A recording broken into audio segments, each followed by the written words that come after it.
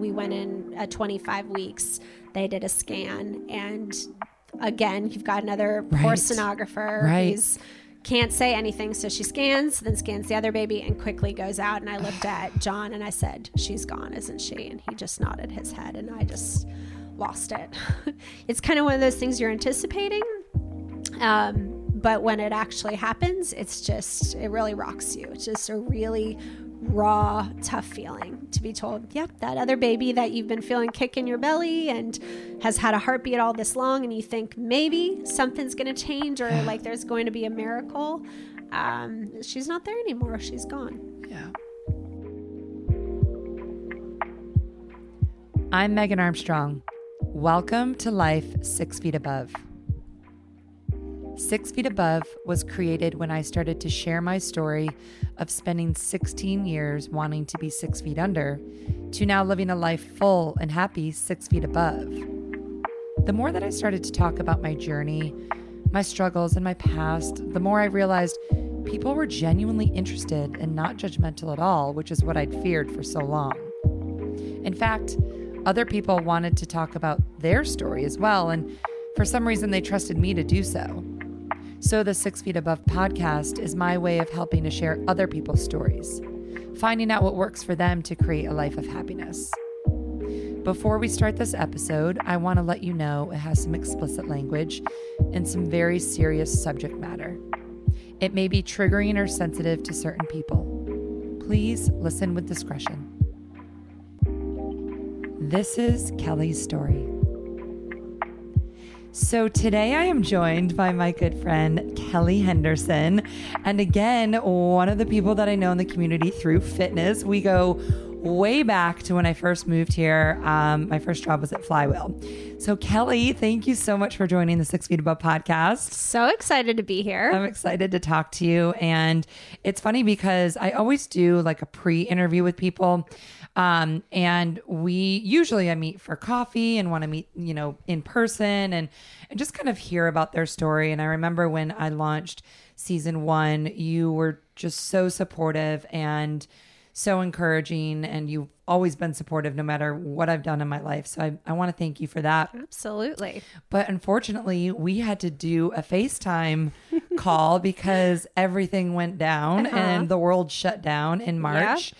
And I just wanted to wait until we could meet again face to face to do the actual recording. I just think there's something about like being in the room with somebody, and if you have to do it over Zoom or you have to do it with Squadcast, there's this thing that they do for podcasting, totally fine. But in my heart, I wanted to wait and like see you and see that little pregnant little belly. I love everything in person. So that is like everything. I'm like, when can we get back to being face to face safely, obviously, but I feel exactly the same way. There's just something about being with people and that human connection. And that's what a lot of us have been missing the last 3 or 4 months. And I think it's just easier to talk to people in person. There's, you feel the energy of the other person, and it's hard to get that through a FaceTime or through a Zoom call. So here we are. We're here. Here we are. So tell us a little bit about yourself. Where are you from? Sure.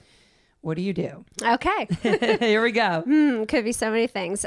So my name is Kelly, like you mentioned, and I am from Boca Raton, Florida, originally. Okay. I have been in Atlanta for about almost 13 years now.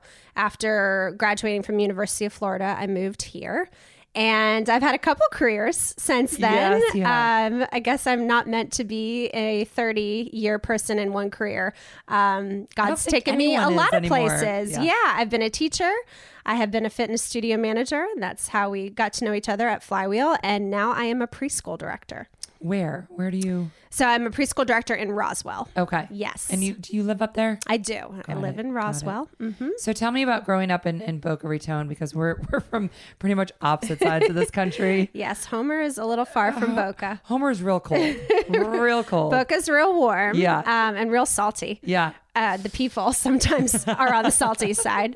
Growing up in Boca was incredible and also a little bit sheltering. So I think, you and I kind of talked about this.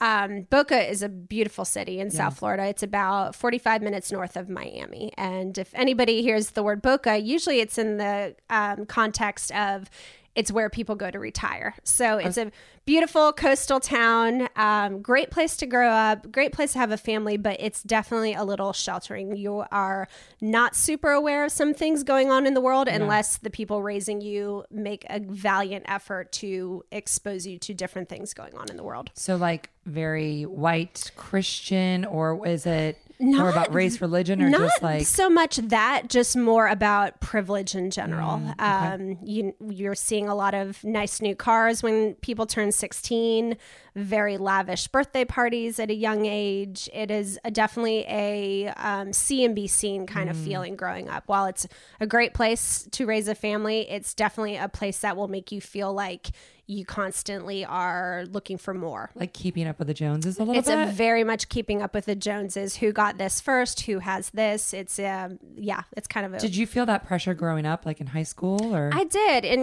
my parents did an awesome job of really kind of exposing me to this is not just the real world. This is where you live and it's a great place, but this is not quite reality. So they did a really good job. My dad's office was in Fort Lauderdale. So he was always bringing my sister and I down there so we could kind of experience where his warehouse was. But as far as Boca goes, it was... Yeah, it could be a tough place to grow up if you felt like you didn't have the newest purse or the newest, whatever it was. Right. Mm-hmm. What did your parents do? So my mom wrote for the paper. She wrote for the Sun Sentinel for many years in South Florida. We're going to have 18-year-olds listening and be like, what's a paper? Yes. That's, publication printed on every day. Every day came to your house. Yep. And then my dad owned a circuit board company, and he owned that company for 30 years, and he was the president of the company. He took it over from my grandfather and built it into 3 or 4 other businesses, and sold it ultimately when we went to college. Oh, wow. Mm-hmm. Are they still working now? Or are they still in Boca? They're no longer in Boca. When I moved to Atlanta and then my sister shortly followed, my parents were very excited to make a change and move from South Florida to be close to us. Family was always super important. Yeah. And I think a part of them staying behind just didn't feel right. They wanted to kind of be in our lives as we got married and had children. So they live in Alpharetta, Georgia now. Okay. Yeah. And you have a sister. And I have a sister. Yep. She's 3 years younger, Jamie. And so she lives in Roswell now also. She just made the big suburban move from Midtown to Roswell about a year ago. And I work with her husband. So we are very involved with each other. Very close-knit family. Yes. Very involved. So let me ask you about, and this is something we actually didn't talk about because it wasn't a thing at the time. This whole privilege, right? We are both white females and we come from really nice families. And, looking back, I'm like, I never struggled. I still will never have to struggle. My parents will always make sure that I'm taken care of no matter how old I am. I would imagine that's kind of the same for you. Yeah. With your family. And, but I feel like my parents did such a good job to not necessarily like culture me, but to just teach me that no matter who someone is, where they come from, what they look like, what religion they are, human beings are just human beings and no one's any better or worse than you are. Yeah. Is that kind of how you were brought up too? Yeah, my parents are, they're really phenomenal. They were just so involved in my life. And I think that involvement and being a part, it made me have conversations with them growing up. It made me trust them with what was going on in my life, especially, up until college, I would say. It was just a great environment in that they really did make sure we knew a lot of things that were going on in the world, and they didn't try to shelter us. Right. And yeah, this is such a tough time right now. I love that you do your podcast. Everybody who speaks on it is only an expert in their own story, basically. Exactly. So nobody's here to be giving advice or whatnot, but they're experts in what they've experienced. I love that we're in a time where people are going through so much and they're super isolated, and they are isolated from COVID. And now we are isolated if we don't agree with each other on certain things. So it's so great that you're talking about having people on and talking about how we can kind of work together to sit down and be face to face, and why like human interaction is so important. And I don't think, we don't have to agree with each other. We're never going to, but I think once we understand the way someone is, it's like, oh, okay, there's less judgment. There's more compassion. There's more grace. Yes. And your faith is very big. Yes. Was that growing up, or was that a newer thing now that you're older and married, or? Faith has always been a part of our lives. Okay. As far as how close it has waned over the years. Right now it's super close. But when we were little, we were very brought up in the church, super involved in our youth group in high school. You could count on us to be at church pretty much almost every Sunday. Our church was like a 5-minute drive from our house. Yeah. And even if my dad would be yelling at me to get in the car, we'd make it even if we were a couple minutes late. So they really did a good job of keeping us grounded in our faith. So it sounds like, growing up throughout high school, at least, it was kind of smooth sailing, right? Yeah. Never really had a lot of drama or any sort of mental health struggles yourself. But you got into college and you were in a relationship that kind of turned very toxic. And I want you, as much as you're willing to talk about that, sure, because I think that kind of sets the precedent for, the big thing that we're going to get to with your husband now. Yeah, definitely. So one thing I would say with my parents are high school sweethearts. Mine are too. So, I mean, you have high school sweetheart parents, and that's amazing, but whoa, they don't get it. What like a pillar to live up to. Yes. You feel like you better, I didn't, I had a high school boyfriend. Well, he wasn't going to be the one. Well, I better find one in college and we have to be married all these years. Is just this kind of, they never wanted that for me. They just wanted me to be happy. But part of me wanted. Is that a Southern thing? That love. Like the high school sweethearts? No, like the go to college to find somebody. Probably. I mean, SEC girl here. I feel like a lot of people are looking, what do they call it? The MRS degree. The MRS degree. I've heard of that. Yeah, there's definitely some of that going on. When I moved to the South, I'm like, wait, what does that mean? Why is everyone married? Why is everyone married at 24? Whoa. Yeah. So I think going into college, subconsciously in the back of my mind, I went in kind of thinking I needed to meet my person while I was doing my 4 years in college, while I was there to get a great education and meet lots of people and have this whole new experience. I really was thinking like, I gotta come out of this with my partner in life. Right. Yeah. So I went to University of Florida. Go Gators. Get it. Gators. That was where I was always going to go. My parents also both went there. So a lot of following in footsteps. My uncle went there. Yeah. Very family oriented, like wasn't allowed to apply to Florida State. It was not even an option. Even if it was a great school, it's just like, you can't go there. Nope, not allowed. So went to University of Florida and had a great freshman year, but I joined a sorority. I started to pay more attention to how I dressed and how I looked.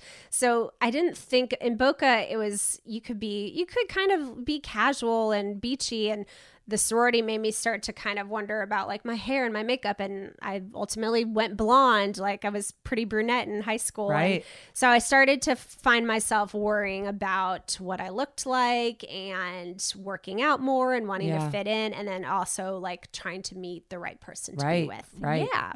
So all the external pressures. Yes. And then I would say this was a time where I wasn't especially connected to God. I wasn't going to church. I was just very caught up in my new world and all the experiences that a college student, there's just so many new inputs. Yeah.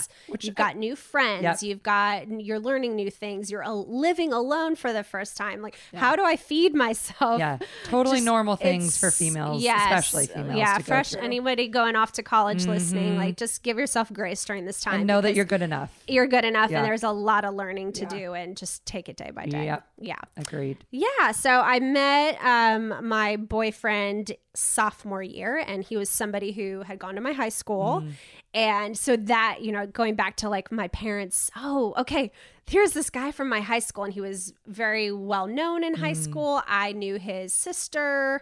We had some similar friends, some commonalities back home. I'm thinking, this is so great. This is this guy from where I grew up. We're going to see each other when we're home on Christmas break and Thanksgiving and summer. This must be it. Yeah. This is going to kind be of a great safety fit. Net too, right? Yeah. Just something about someone who's familiar. Yeah. You kind of already know some things about them, and makes you trust them a little bit more. And and think that this is going to be a really good fit. Yep. Yes. So and it was not. It was not, ultimately, sorry to flip to the end of the book. It was not. So as you and I kind of talked about, this relationship, ultimately, it lasted for 4 years. So it lasted most of my college experience. And part of me can look back and look at and almost cut my college experience in half. I can look at all the good things, and then I look at this relationship. And it's almost like I compartmentalize this relationship so I can focus on the positive parts of college, because this relationship really, over the course of the years, like sophomore year, junior year, senior year, and then ultimately my year in grad school before I moved to Atlanta, I kind of slowly became a shell of my former who I was. I've always been super involved in everything. Like I'm the yes girl. Like, yes, I want to try that. Yes, I'll do your book club. Yes, I'll play table tennis. Right. Like whatever it is, I wanted to experience it. And this person really stifled a lot of that from me. He really made me feel less than. He over time, it really turned into an emotionally abusive relationship. I really questioned who I was. I didn't see myself as a good person, a good girlfriend, a good friend, a good daughter, because of the inputs I was getting from this person verbally. Right. Yes. So looking back, everything's 2020. Was there a point while you were in this relationship that you started thinking like, this isn't me? Because, and I'm just comparing, I've never had this situation, but I'm comparing it to my years of depression. It took me a really long time to look in the mirror and be like, there's something wrong here. You don't see it while you're in it. Was that for you the same kind of thing for you? Or? You really don't see it while you're in it. You really start to believe this narrative that is spoken over your life when you give a person who is ultimately really toxic power over your thoughts and who you are. And I really did that I let this person really kind of ruin me, and I wasn't seeing myself clearly anymore because I didn't know who I was anymore. And that goes with business and work and school. Like it's so easy to get caught up in something that when you look back and you get out of it, you're like, wow, why did I spend so much time in this tough, negative place? I would say it was senior year. He ended up spending a semester, and he was 2 years older than me, doing law school. He ended up spending a semester back in Boca, and I had my senior fall just me. And there were lots of my poor roommate, who's still one of my best friends. I love you, Margot. She had to experience lots of phone calls where I was in my bed crying because I was just being talked down to so much and being told not to go out and not to talk to this person, and lots of awful names that I won't say here, but so controlling and just so manipulative. And that was when I started to realize I was having a good time when I wasn't physically around that person. But when the person was physically in my space, it's almost like my glasses would get foggy again. So I had a great senior fall. And then he returned to Gainesville my senior spring. So I'm about to kind of finish up my undergraduate career. Had this great fall, great football season. Always important. It was just a really fun one. And again, once he was back, it was like I kind of lost myself again. I was not spending very many nights at home or, where I was supposed to be staying. I was being told I couldn't go to my sorority socials because you have a boyfriend. You can't do those things. And we're not going to hang out with your friends. We're going to hang out with mine, and we're going to do it this way. And, you're such a terrible girlfriend because this, that, or the other. And again, I try to understand other people now a lot. And obviously there was something going on in his life, or the way he was raised, or he had no self-confidence, or he was threatened. Not to say that what he did was right or an excuse, but now looking back, it's like, okay, that really didn't have a lot to do with me. Yeah, absolutely. And what he did, was on him, right? It affected you, of course, but everyone's got to be responsible for their own life at some point. And did your parents kind of see it, or did they say anything? And they were kind of like the silent prayer warriors in the background. And I really still appreciate this about them to this day. They quietly started say, you know, this is not right. We're losing you here. Yeah. But they never pushed. They let me ultimately find my way out of the relationship myself, which is what I needed to do, because if they had tried to do it themselves, I would still be resenting them. So once I went to grad school, and he was still in Gainesville doing law school, that was kind of the year where everything finally hit ahead. And I just was so lonely and sad in my own feelings. And ultimately, like looking back, like I was depressed because I was, you know, repressed, like who I was, I wasn't able to be.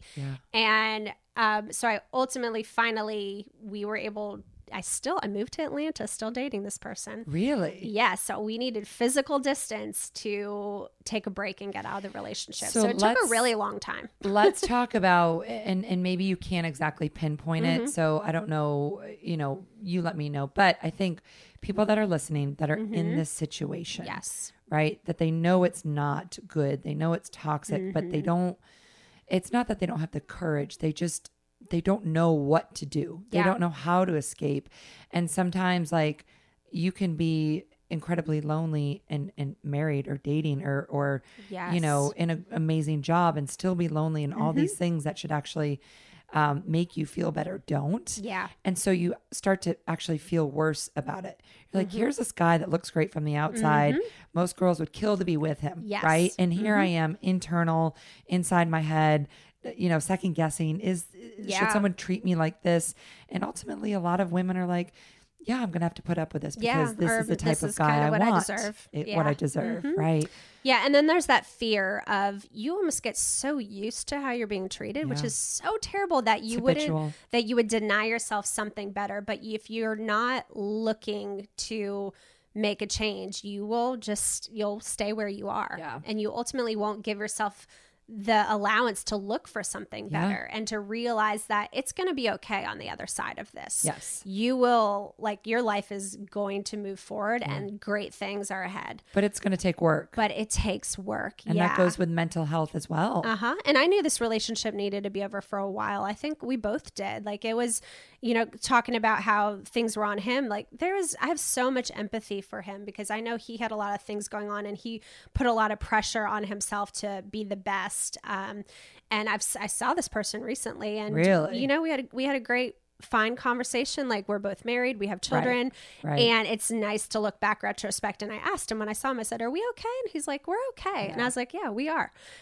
So I can look back and have a lot of empathy and major forgiveness, because people are always going through things. And although I didn't deserve to be treated the way I did, we all deserve second chances. We all deserve to get a chance to move forward. And any 20-year-old is going to go through some life lessons in the next few years. Let me tell you that. Let me tell you that. All the things. Might take a little bit longer. Might take a few more years, like myself. But ultimately, you're going to get out of it, and it's going to be so worth it. It's so worth it, because there's good things waiting for you on the other side. Yeah. So the move to Atlanta was the big turning point. So for me. you got to a point where, like, I don't want to live.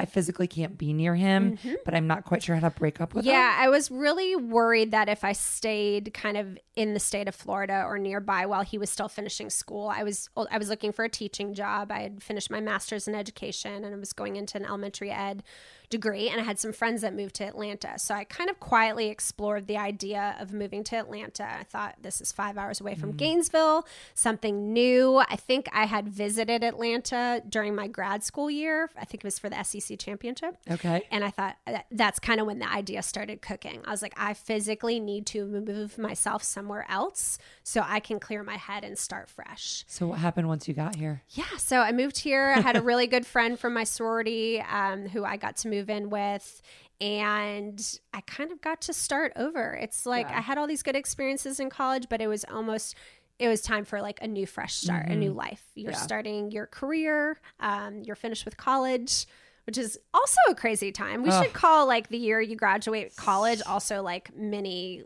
like real life, because you're almost not in the real world Right, yet. right. It's kind of crazy when you get your first job and you're like, oh, I have a little bit of money and Right. I'm alone again and I'm in a new place and wow, this Starts is all exciting. over again with no, you know, it's exciting, but it's terrifying because it's terrifying. You're still really young. You're still really young. 23. I'm still, you don't know a lot, too much at 23. Right. God, I feel for the seniors this year. Oh, yes. Oh, man. Yes. Such big life changes and so much going on in the world at the same time. So how long, once you moved to Atlanta, how long did it take for you to finally say, we are done? Yeah, it took until April. Oh, wow. So I moved here in summer 2017, and I think it took until April of 2018. Went home one weekend to Boca, and there was a major thing that happened, and ended up coming into my house, seeing my mom just on the floor in tears, like, you can't do this anymore.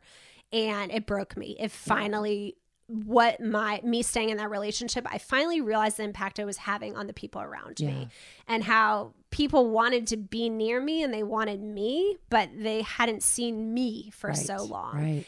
And I knew my family just really, and I remember my sister's not like a super outright emotional person. I remember her being like, it's gotta end. Aww. And so seeing the people that you cared the most about really finally showing you got to get out. Yeah. That's when I said, okay, like I've started a new life. This has to end. Yeah. Well, good for you. So ultimately, that's kind of when things got started, and it was time for new things. Yeah. Yeah. So how do you go from, because that's got to create some sort of trauma, right? Yeah. And almost a little bit scared to enter another relationship. Yeah. But you did at some point. I did. And you met an amazing human being. I did. He's and I will such a good say, man. you know, in the interim, you kind of all of a sudden, sometimes when one of these relationships ends, y'all, you feel really excited about your newfound freedom and how amazing you are for making this big decision. So give yourself some time and don't just, you know, try to, you know, went on lots of great dates and was looking for Mr. Right, but I needed to give myself some time to find me again. Yes, so 100%. Remember that a man or a woman or whoever your partner for life is not a Band-Aid for anything you need to fix inside yourself and first. They're not completing you. Yeah, and it's not not their job to fix you either. Exactly. Yes. Exactly. So you took some time. I took some time. Fun. I had some fun, and I got back into church. So that was finding kind of my church home in Atlanta was huge. Started going to Buckhead Church, which I know a lot of people here are connected with, and just started really getting kind of grounded in what I wanted going forward for my life. Yeah. And then ultimately I met my husband, someday to be husband, about probably 6 months later. Wow. Yeah. So pretty quickly, probably maybe a little sooner than I thought. You know, everything happens for a reason. You never know. And, you know, didn't know necessarily who's going to be my husband at the time. But right. We met through mutual friends at a trivia night. Oh. Yes. All right. Yes. I was there to... Did he ask you out first? What happened? No, I was there to meet somebody else. I was being set up with somebody else. And I ultimately met John that night, John Henderson, and kind of thought about him and then ran into him again about a month later and kind of went up. I was kind of the one who went up and said, hey, like, kind of liked talking to you that night we met. Perhaps we should hang out, and went on a date from there. And that's kind of where we are today. Wow. What does John do? John is a biomedical engineer. Oh, okay. I usually get lots of confused faces when I say that. Yeah, that's like when people say I'm in finance. I'm like, that's all I need to know. Yes. And John will always say, did you explain my job correctly? Because it's much harder to explain than just being a teacher or, whatever. Right. But he works in medical device trials. Okay. Yes. And he went to Georgia Tech. So he just finished a master's in statistics. Wow. Yes. So he's a real smart guy and does a lot of work with data and tracking to see if certain devices are effective. And he works in heart failure specifically. Okay. Yes. Great. All right. So good dude. you know, again, and I kind of see everyone's life is kind of like a little, like a wave, a little roller coaster, right? Like you see these you're like on little this high. pinpoints. Yeah. But we only see the highs. Yeah. So at this point, you and I were working at Flywheel together. And like I said before, you are the type of person that just exudes energy and happiness. Thanks. And, you know, I moved here knowing my family, my cousins, and that's it. I had no friends, and I knew, didn't even know my roommate really. And you're just so welcoming. And there was a lot of stuff happening at the job that we were both at. And I think we kind of were drawn to each other because we have a similar background. And also I think we are good people at the foundation and positive. Yeah, we're positive and the negativity that was going on. People. 100%. So that's kind of where we met. And, from the outside, I'm like, oh, she's got this fiance and everything looks great. And y'all get married and you get pregnant. I think so. And you have your first little boy. Just soaking up each other's awesomeness. Literally. I'm like, must be nice. Yeah. Yeah. So we, I was teacher for 7 years and then ultimately had just the wonderful opportunity. This was just like a great door being open to get to manage Flywheel. And working at the Buckhead one part-time, goes back to me saying yes to everything. Like, let me teach and then work 4 to 9 at Flywheel in the afternoon so I can get a free membership and get a taste of something different. Exactly. Like, I just want to do all the things. Yeah. Yes, which can sometimes be a big hindrance. I can get to that later.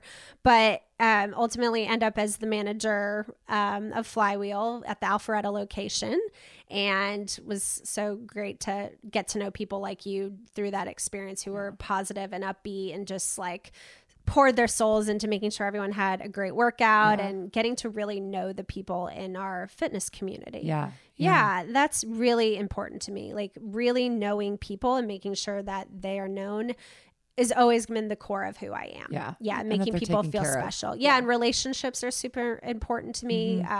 Friendships, like I will pour into the friendships that I plan to be friends with my entire life because I've decided those relationships matter. Yeah. And they're worth it. They're worth it. Yeah. So John and I dated for 4 years. We got engaged, not without hiccups on the way. John and I had like a time where we broke up and got back together because he asked me the hard questions. He said, do you want to be married or do you want to be married to me? And like, he really stopped and made me think. So my husband has always challenged me in a really good way. And not that he's so unsimilar from my former relationship, because they do have similarities, but he is so much more the supporter and cheerleader and the logical, like yin to my yang that the other person never was able to be. Like doing things for the right reason, not because it looks good. And questioning you in a way that is because I love you and I support you. And do you want to do that? Or is that the right choice? Not because it bothers me, but because is that right for you? Right. So when did you decide to start a family? Yeah. So we had been married, I think, a year. And since we dated so long, we were both kind of gung-ho. Yeah. Well, John was like, I knew when I proposed to you that like we were going to get on the roller coaster. That's the next what he thing. Says. He's like, I knew. He's like, he always says that him proposing to me was the last big decision he was ever going to make alone. That every decision from there was going to be a group thing. Yep. And he said he knew we were going to probably start to try to have a family right after we got married. So it took us about a year, but we got pregnant with Pace, our firstborn. So sweet. Very like textbook pregnancy, felt great. Working at Flywheel this whole time. I think I worked up until the day I went into labor. Yes, I remember this. Yeah, it was just, we had just opened the Alpharetta studio and I've got this big old belly and went home that night. John and I were going to go have some Italian food. And I said, I don't think we're going to have Italian food. Went into the hospital and the next day we had Pace and he came on his due date. So that was just a really great time of life. Like the job was great. The pregnancy was great. We're super excited about this newborn we've welcomed into our home. Still really newlyweds too. Yeah. We'd only been married probably a little under 2 years when Pace was born. Okay. Yeah, and we made a big suburban move, which was probably the only minorly traumatic thing for me. I was not quite ready to leave my city life. Yeah. But moved to Roswell and was just started kind of this great life with our firstborn. Yeah. And had you talked about having more kids at some point? Yeah. John and I had always kind of said we're both from two. Okay. You know, I've got a sister and he's got a sister and I kind of always wanted 3 a little bit, but we're both really familiar with 2. And John was very much like, I think I just want 2 children. So everything went well during the pregnancy, post-pregnancy. Yeah.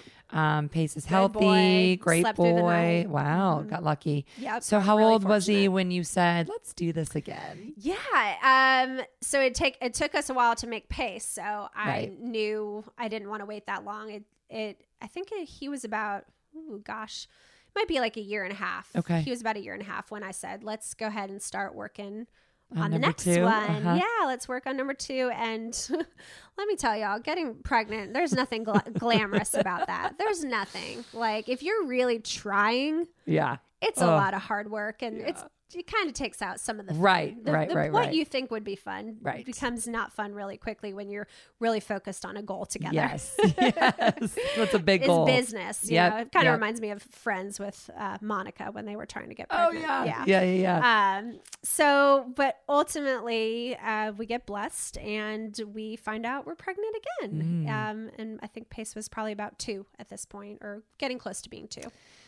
So not only were you pregnant again, but you were pregnant with twins. Yes. So we went in for our first ultrasound, and we found they were moving the little thing across my belly, and there's one, and there's another one. There's 2 heartbeats. So, you know, and John came to all the appointments with me, and I remember just looking at him like, oh gosh, he's going to think I did this on purpose. I didn't do it. Oh gosh. Wait, do twins run in your family? No, not at all. They For really his family don't. Not his family either. Wow. There's no like linkage to that really at all. So what was your initial like, oh my gosh, shock. Yeah, shock. And a little bit of excitement from me initially, because I thought 3. I kind of wanted 3, and I thought this was going to be the only way we would get 3 because I thought, and John said, he's like, well, you're getting 3. Yeah. You're going to have 3 kids. Yeah. And so we go home and we start to get our ideas together and our heads around having 3 children and being a family of 5. Like, that's just, you go from playing man to zone defense really quickly and really quickly. Like, these 2 are going to be here, and it's just going to be quickly life-changing. And they're both girls. Yes. So we go for our next appointment. And we weren't really telling too many people about the pregnancy at this point. I think we told some people we were pregnant, but hadn't revealed twins yet. We'd probably plan to do a really fun reveal for twins. Hey, there's 2. What's the sex? Well, 2 of this, or 1 of this, 1 of that. And we go to our next appointment around 11 weeks, and the ultrasound technician is scanning. First baby looks great, goes to the other one, scans, okay, there's the heartbeat, and then just kind of loses her cool and immediately says, starts measuring things, and something's not right. Yeah. She takes us through the back door to the doctor's office and basically puts John and I in 2 chairs and says, wait here, the doctor will be with you shortly. Which is like all the thoughts going through your mind, and right? I feel for sonographers, because they're not really supposed to tell you anything about what they see. It's supposed to be a doctor that delivers anything medical. But she lost her cool for sure. And so John and I are looking at each other. I'm like, what is it? Like, what's wrong with the baby? Like, there was a heartbeat. What's going on? And, you know, it just, all these fears fill your head really quickly. And the other person's experiencing that too. And maybe a little differently than you are. The fears are hitting them in a different way. And you're about to be experiencing something traumatic together, but also differently. Right. So ultimately we find out we are pregnant with 2 baby girls.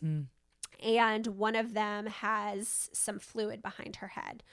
And they think that this could be an indication that she might not make it to birth. So there was a second heartbeat. Yes. She just saw something that was something that was concerning for the growth of the baby. Okay. Yes. So our doctor tells us that we could be looking at Down syndrome. We could be looking at another genetic abnormality. We could be looking at a heart that's not going to form correctly, but we don't know ultimately. So sends us to get some blood work testing done. We go to genetic specialists. They kind of give us the lowdown on what might be happening. It's a lot of information for one day. Yeah. Very overwhelming. I remember John and I just kind of looking at each other like, okay, we're going to get through this together. Like, whatever it is, like whatever is to come for these 2 babies, we're going to be in this together. And you're just suddenly faced with all these unknowns. You've got the excitement, highs of this, we're having twins too. We might lose one of these twins, or our life might look super different with these 2 twins.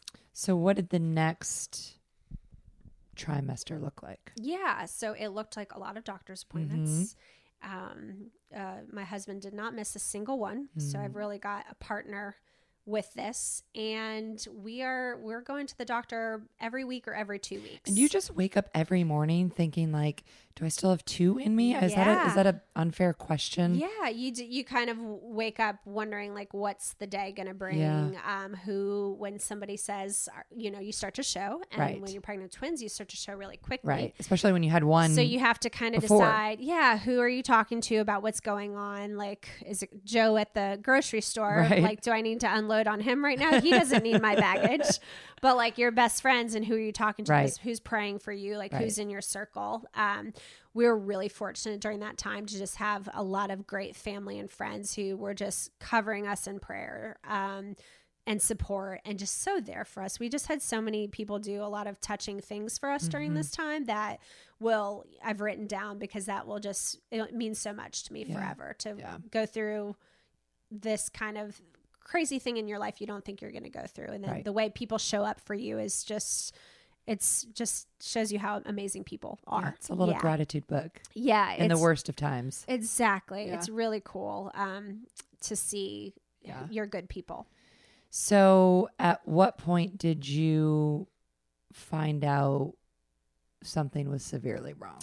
Yeah, the tests all came back clear, but we continue to go for ultrasounds, and they continue to tell us that things are not progressing very great with the other baby. Her name is Hope.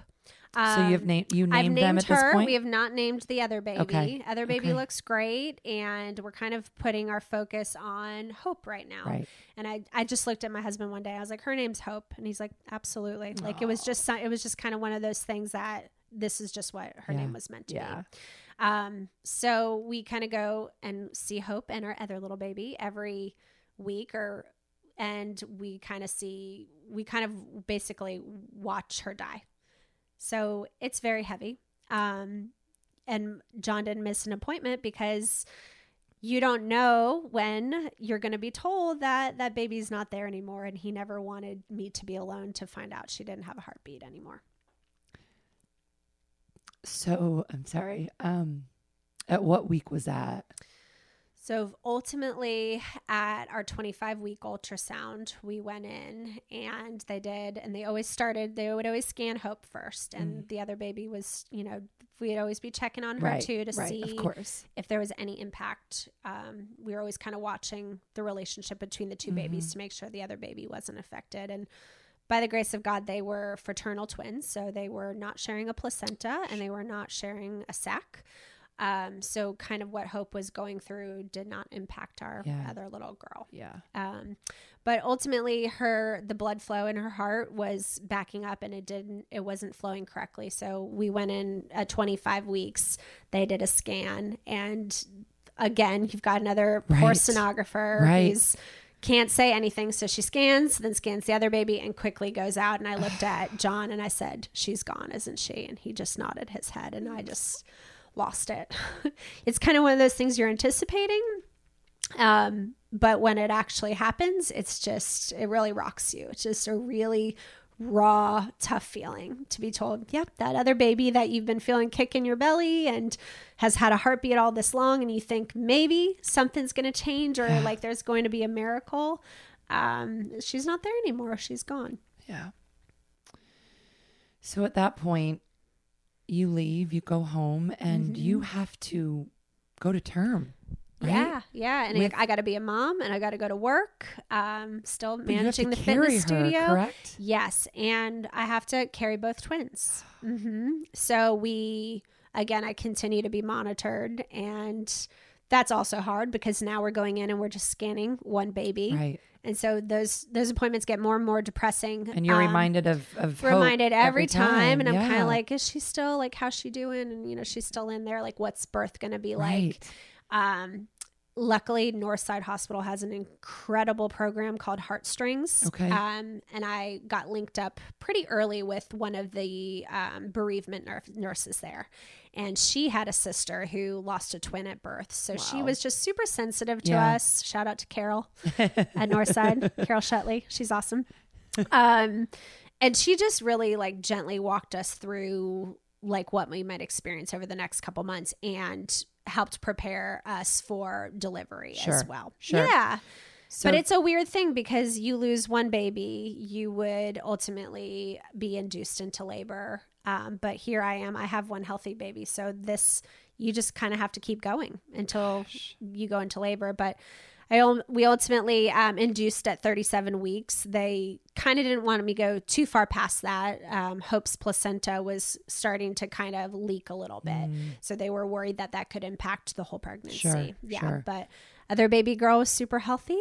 Never had any complications. We went in trying to not have a C-section. Ultimately had to have a C-section. Didn't have one with Pace. So that was it was quite a crazy just labor. I ultimately, I remember looking at John because they let you decide, which is great. Right. It's your body. And they say, okay, it's not looking like it's going to progress the way we need it to. We're thinking it's time to do a C-section. I remember looking at my husband. I said, let's get that baby girl out. Yeah. Her heartbeat steady right now. Let's get her out healthy. And so we quickly were whisked off to the OR, and then Shelby was born. Shelby. Yes, I love that girl. name. Yes. Sweet girl. Yes. So Shelby came, and she's a joy, just a complete joy, and so feisty. I always say she's definitely got the strength of two. Aww. She's always got her little sister Hope like behind her in her corner. She's just 1,000% the most like little independent. She's just her own little person. Yeah. She's so much fun, and her brother just thinks she's the best thing ever too. So you leave the hospital with one? Yeah, I leave the hospital with one. And we did hold I was going to ask Hope. You. Okay. Yeah, and this is like a thing that I don't can know be if people hard talk for about people. this. Yeah. I don't think people talk about this. Okay. Like it's just kind of one of those weird things. Did you see her? Yeah, we did. And it was something we had to decide ahead of time. Yeah. We didn't. I mean, we could have waited to decide. Some people do more. Like some people spend more time. Some people will ask not to see at all. But Carol from Heartstrings kind of walked us through all our options, and John and I decided together like what we wanted to do. And we decided we wanted to see her. Like we wanted to know that who she was and that she was here, and kind of really, it just wouldn't have felt real if we hadn't both held her. Yeah. Right. So we did. And then after kind of spent some time with both of them, we turned our attention to Shelby. Sure. Yeah. But I'm so glad we did. I have no regrets about the way we did it. I would have always felt a little lost had we not held her. It just wouldn't have seemed real. Yeah. So how do you celebrate life and then mourn death at the same time? Yeah. It's such a crazy thing to try to do those two things at once. I talk about this often with people. I said it's really hard. You go home and you're so excited you have a brand new baby, but everybody who knows you and is in your circle knows you're also mourning the loss of a baby that's not there. So it's like overshadowing. Yeah. Kind of. And people sometimes will say the wrong things, and it's not their fault. They don't know what to say. Nobody knows what to say in grief when people lose somebody or something doesn't go to plan, or a baby. Yeah. People don't know what to say. And there were a couple things that were said like, well, at least you have one and things like that. And people don't mean bad. I always like give people so much grace because I'm given grace every single day. Yeah. But it is one of those things where you're kind of dealing with like, yeah, I do still have one, and I am so fortunate. Like I still have my baby girl and I have my son, but like we did lose one, and it is a major loss. Right. So what would you tell people that have a friend or a family member that are going through this type of loss? What do you say? Or you just say, I love you, I support you, and whatever you need? Absolutely. I just had so many good girlfriends who it would be like a text every week, like, how are you feeling? Or like, how's it going? During and after. Did you tell, I'm sorry, let's back up. Did you tell anyone at that 25-week point that you had lost one? Yeah. Everybody who kind of was with us tracking what was happening with the pregnancy, like our family members and our close friends, we let them know that we had lost her at that point. Because I didn't know until you did a very beautiful Facebook post. Yes. And it really took a long time to even kind of put that out there. Yeah. And even when Shelby was born, it was hard to put out there. Right. Yeah, we did ultimately decide that we wanted to kind of share what we were going through, because it's really awkward every day at work when you have this huge belly. Like I'm pregnant with twins. And then even my belly got a little smaller towards the end too. Really? So it's kind of one of those things where you want people to know, but like you don't want to burden people with your grief if they're not like your super close friends. Right. We had enough weight to carry like the heaviness for us. Yeah.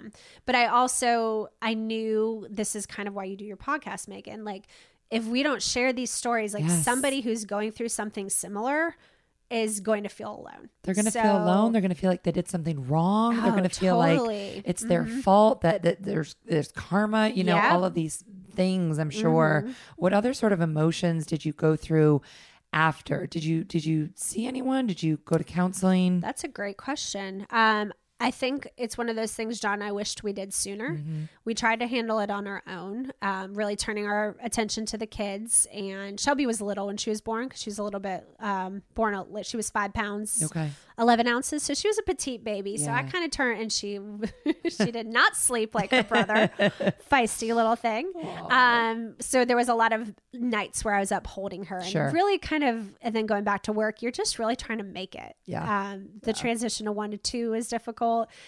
So for a long time, like we were kind of putting the kids first and not putting our marriage first, not putting the grief we were going through. We had a lot of wise counsel and really great. We were both in great men's and women's groups through a ministry. Okay. And ultimately around September, when we lost her in September 19th, when we found out she didn't have a heartbeat. So it's kind of, we call that Hope's birthday in heaven. Shelby kind of has her own birthday. Like Hope had already gone. I love that. Yeah. Hope was already born. Yeah. So she was already seated with Jesus. And to us, that was the time to kind of celebrate both of them together. We ultimately baptized Shelby around that time and then also did kind of a celebration for Hope. Beautiful. And I kept saying to John, like, what do we do? I don't know what to do. And he's like, well, no, just pray about it. Like when the time feels right, we'll have the answer. Like, let's not force anything. And there's no right answer for anybody. Yeah, exactly. And that's what I would say to somebody, if you're going through something you're trying to force something or doesn't feel right, or someone's telling you to like have a funeral or have this and it doesn't ring true to you, then it's not meant to be the way you're supposed to celebrate things. There's no one size fits all for a grief situation. Yeah. And ultimately, you know, you go home to you and your husband, you have to do what's right for the both of y'all. Yeah, exactly. And we kind of have to do it as a team too. I can't like tell John, well, I want it this way. And he say, I want it this way. But you eventually did go to counseling, you said? Yeah. So John and I actually just recently started going to counseling together. Okay. Yeah. We, and how many years ago was this? So how old is Shelby? So Shelby is 2.5. Okay. Yeah. Okay. And so like maybe 5 months ago, John and I finally said, I've done the work. I found a male and female couple counselor. And he's like, I was like, do you want to do it? And he's like, I've just been waiting for you to ask when. Like, it was just kind of one of those things. He's like, I've always wanted to do it. He's like, but I was just waiting for you to say it was the right time for you. Why do you think it took so long? Why do I think it took so long? I think you get caught up in the busyness of life. It's easy to, and this is kind of what I was saying, I'm a busy person. I say yes to a lot of things. It's easier to do the busy minutia and make plans and like crowd your life with busyness than to deal with the problems. Absolutely. Yeah. It's so much easier to do the fun stuff or like take another workout class or take on a third job or whatever it is. Because then you occupy your brain with anything but the pain. You occupy your brain instead of the pain. Yep. Exactly. Yep. And you don't allow yourself to get deep. So at what point did you finally say, I need to do this? Yeah, I think when I realized that like John and I had grieved that situation very differently. Like he and I started kind of talking about it. And I realized that two people, even though they're experiencing the same traumatic event, are going to experience it very differently. Especially a mother and a father. Yeah. Right? Yeah. Like sisters grieving or, you know, siblings grieving their parents' death is one thing, but a mother and a father both losing the same child is got to be so different. Yeah. So even though we walked it all physically together, like the way we handled it emotionally was very different. How so? I think John really focused a lot on just making sure I was okay. Okay. And didn't give himself time to maybe grieve for himself. Because you mentioned something to me, which I didn't even think. He's like, well, we always say like the mom, you lose the baby because you're the one pregnant. Yeah. And a lot of people kind of forget the spouse in this too, but it's happening to them as well. Right. And I think he said to you that. He said to me, you can go out, and he'll tell a lot of people this when he talks about our story with friends. She could go out and every day she was pregnant and somebody would say, "Oh, you're pregnant. What are you having?" He said, I could go out every day and walk out and nobody knew what was going on in my head. Right. He's like, I could just be me. And I didn't have to deal with the constant flood of maybe having to tell someone your story, maybe having to tell someone what's going on. So he said he just really focused on kind of making sure I was okay during that time and then focusing on our baby once she came. Right. Right. Yeah. But it's such a grieving thing. He even told me, I don't think he'd mind me sharing this. He had bought, at Christmas, he bought a card to write to her. He writes really, he's so good with words. He writes really beautiful cards to everybody every Christmas, everyone in the family, anyone who's close to him, he writes them a really sentimental card. He's just so great at putting all his thoughts down on a paper. And he told me some months after that, in tears one night, he's like, I bought a card for Hope this Christmas and I didn't write in it. I feel so guilty. And that just broke me for him. I was so sad. I was like, it's okay. Like, he's just like, I couldn't put my thoughts together what I wanted to say. So that's what it made me kind of realize, like, he's got a lot of sadness from this situation too that I can't necessarily help him with. Right. Right. Yeah. Wow. Yeah. And that affects your marriage, obviously. For sure. And the older our kids get, the more you realize how you were raised is going to make how you raise your children differently. Like it's going to make your marriage different. And all these factors are coming into it. It changes things. So we ultimately, I said to him, okay, I finally met these counselors. He's like, great. Just been waiting for you to tell me when. Like, I just wanted you to be the one to want to do it. He's like, I've always been down. And I think that's so important that it's never too late to get help. Never. Never. Even if 10 years have gone by, it's absolutely. Still, if it's still there, it's still going to be there. Of course. So you have to take responsibility and say, I don't want this to be like this forever. It will never go away. Yeah. Right. But hopefully it'll get better and you're taking the steps. And I want to switch gears a little bit. You've got Pace, who is he 5? He's 5.5. He's 5.5. And then Shelby's 2.5. Yep. So as they're getting older, at what point do you tell them, especially Shelby, that, hey, you were a twin. We lost a daughter. You lost a sister. That's a question I get a lot too. Like, how are you going to tell the kids about this? And I've read a lot of things of what other people have done. And I have some friends who, through the Heartstrings group I've met, and I've asked them, how are you going to handle this? So you kind of have to decide what's best for you again. Sure. And I've always made it very well known to Pace that mommy had 2 babies and one went to heaven early. Okay. Yeah. So he's known forever. He knows he has 2 sisters. Yeah. He's like, there's Hope and Shelby, and Hope is in heaven with Grandpa Herb and Grandma Pearl and all the other people. Right. And, you know, he can be very matter of fact sometimes too. It's funny. Like the other day he said to our dog, Zoe, when are you going to die? So it's funny when you're trying to talk about these serious things with a 5.5-year-old and you think, oh gosh, they're going to take this so heavy. And sometimes they're just very matter of fact. Right. It's like, yep, they're dead. But also incredible to, I didn't have to deal with death until I hit 30 years old, really. Yeah.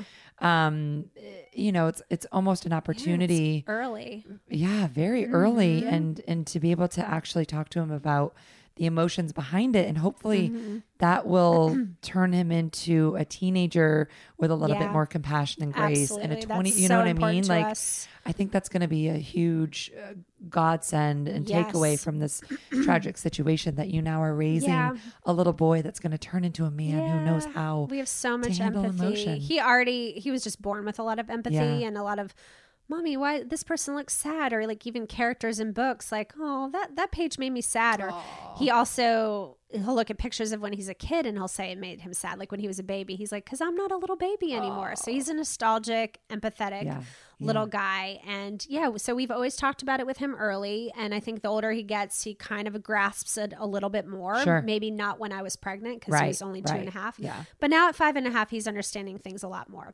And then Shelby is 2.5 and talking so much. And I recently just got a book that's called The Story of My Twin, Hope. Oh. And it's a really cute basic children's book, but it shows both the babies with a little bow on their head and the tummy, and you can get them made to have the kids' names in them.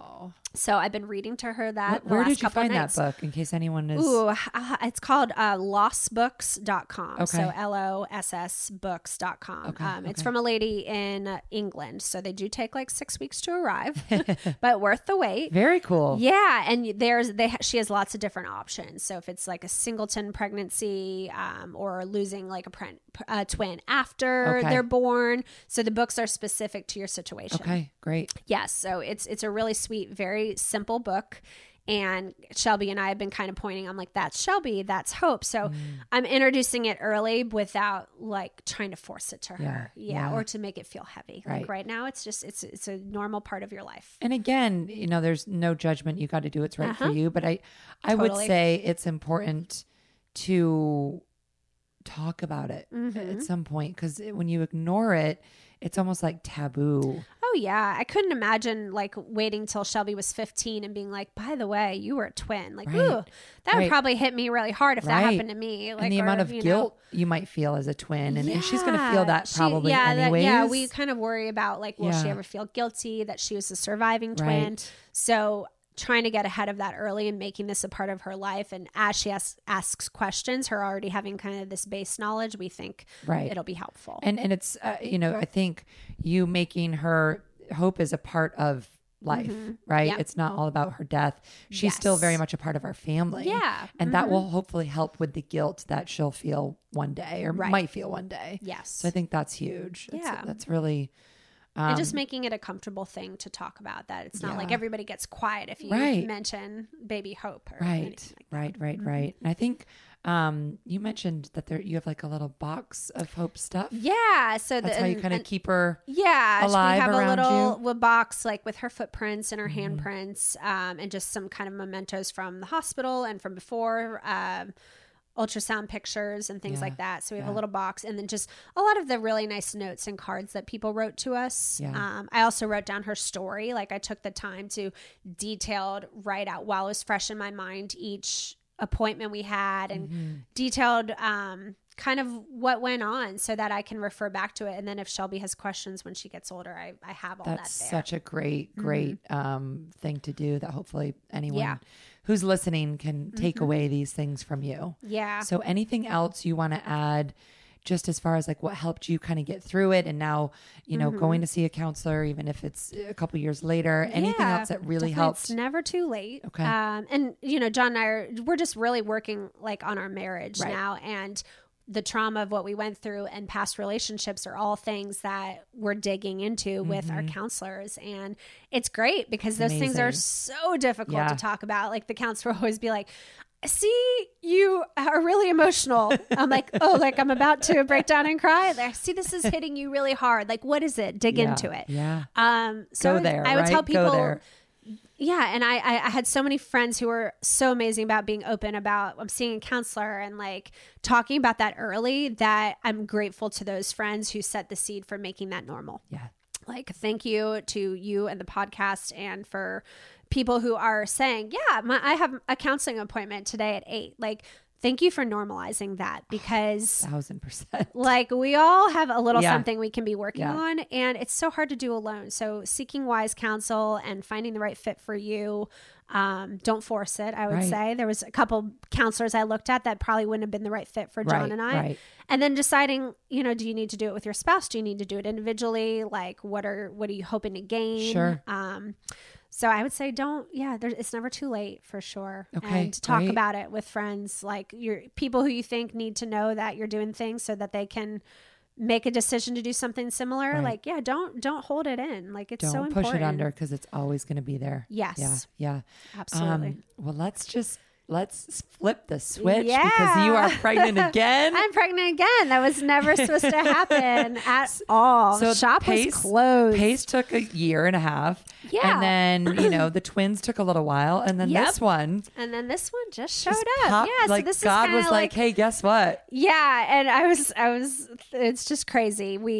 I think when you go through a pregnancy like that, and my husband had always wanted 2 children. Yeah. So after this happened, he's like, okay, like we're done. We've got Shelby and Pace. Like we're moving forward as a family. We're a 4-pack, Yep. you know? Yep. That's what we got here. And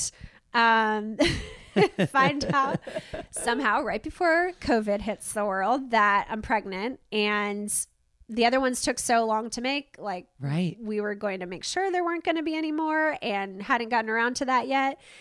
And we find out we're pregnant. I didn't tell John for like 3 days because I was so worried what his reaction would. I was terrified. Right. I called my sister immediately. I was like, I just took a pregnancy test and you're not going to believe it. I'm pregnant. She's like, I don't believe you. I'm like, yep, this is happening. But apparently also, so. like, if you never have believed that things happen for a reason, you believe it now, yes, right? You like, know, and you go through this traumatic pregnancy, and a part of me closed off even the possibility of having more because I didn't want to be pregnant again after that. Like, I don't want to go to that sad place again. Like, I don't want to put myself in a vulnerable position. And also my we're in a good place. We've got 2, we've got great jobs. Like, let's just enjoy life where we are.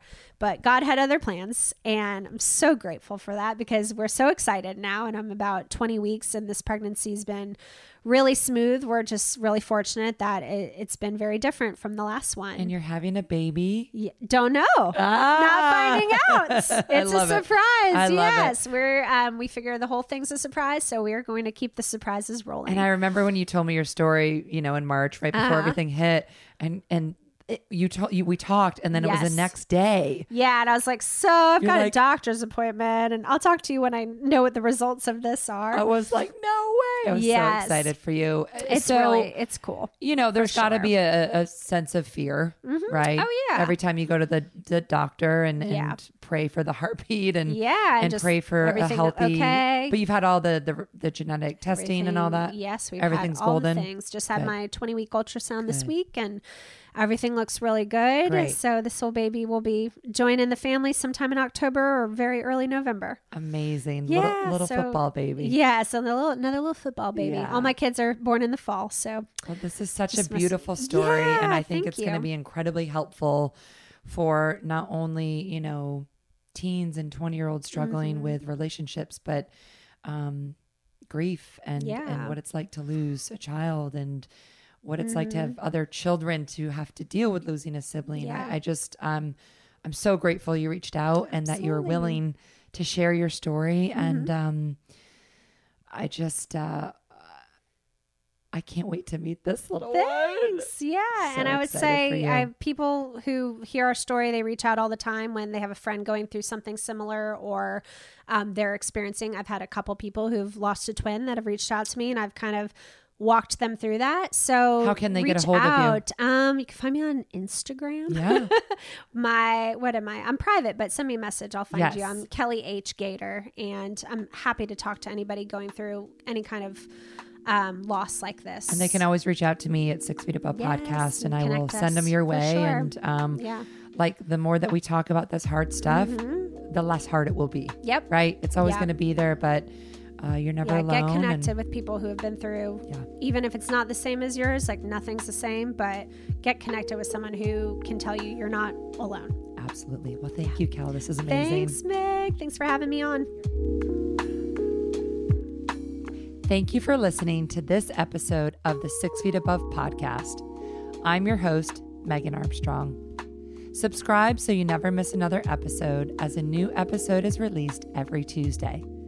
And if you're enjoying the series, please give us a 5-star review on Apple Podcast.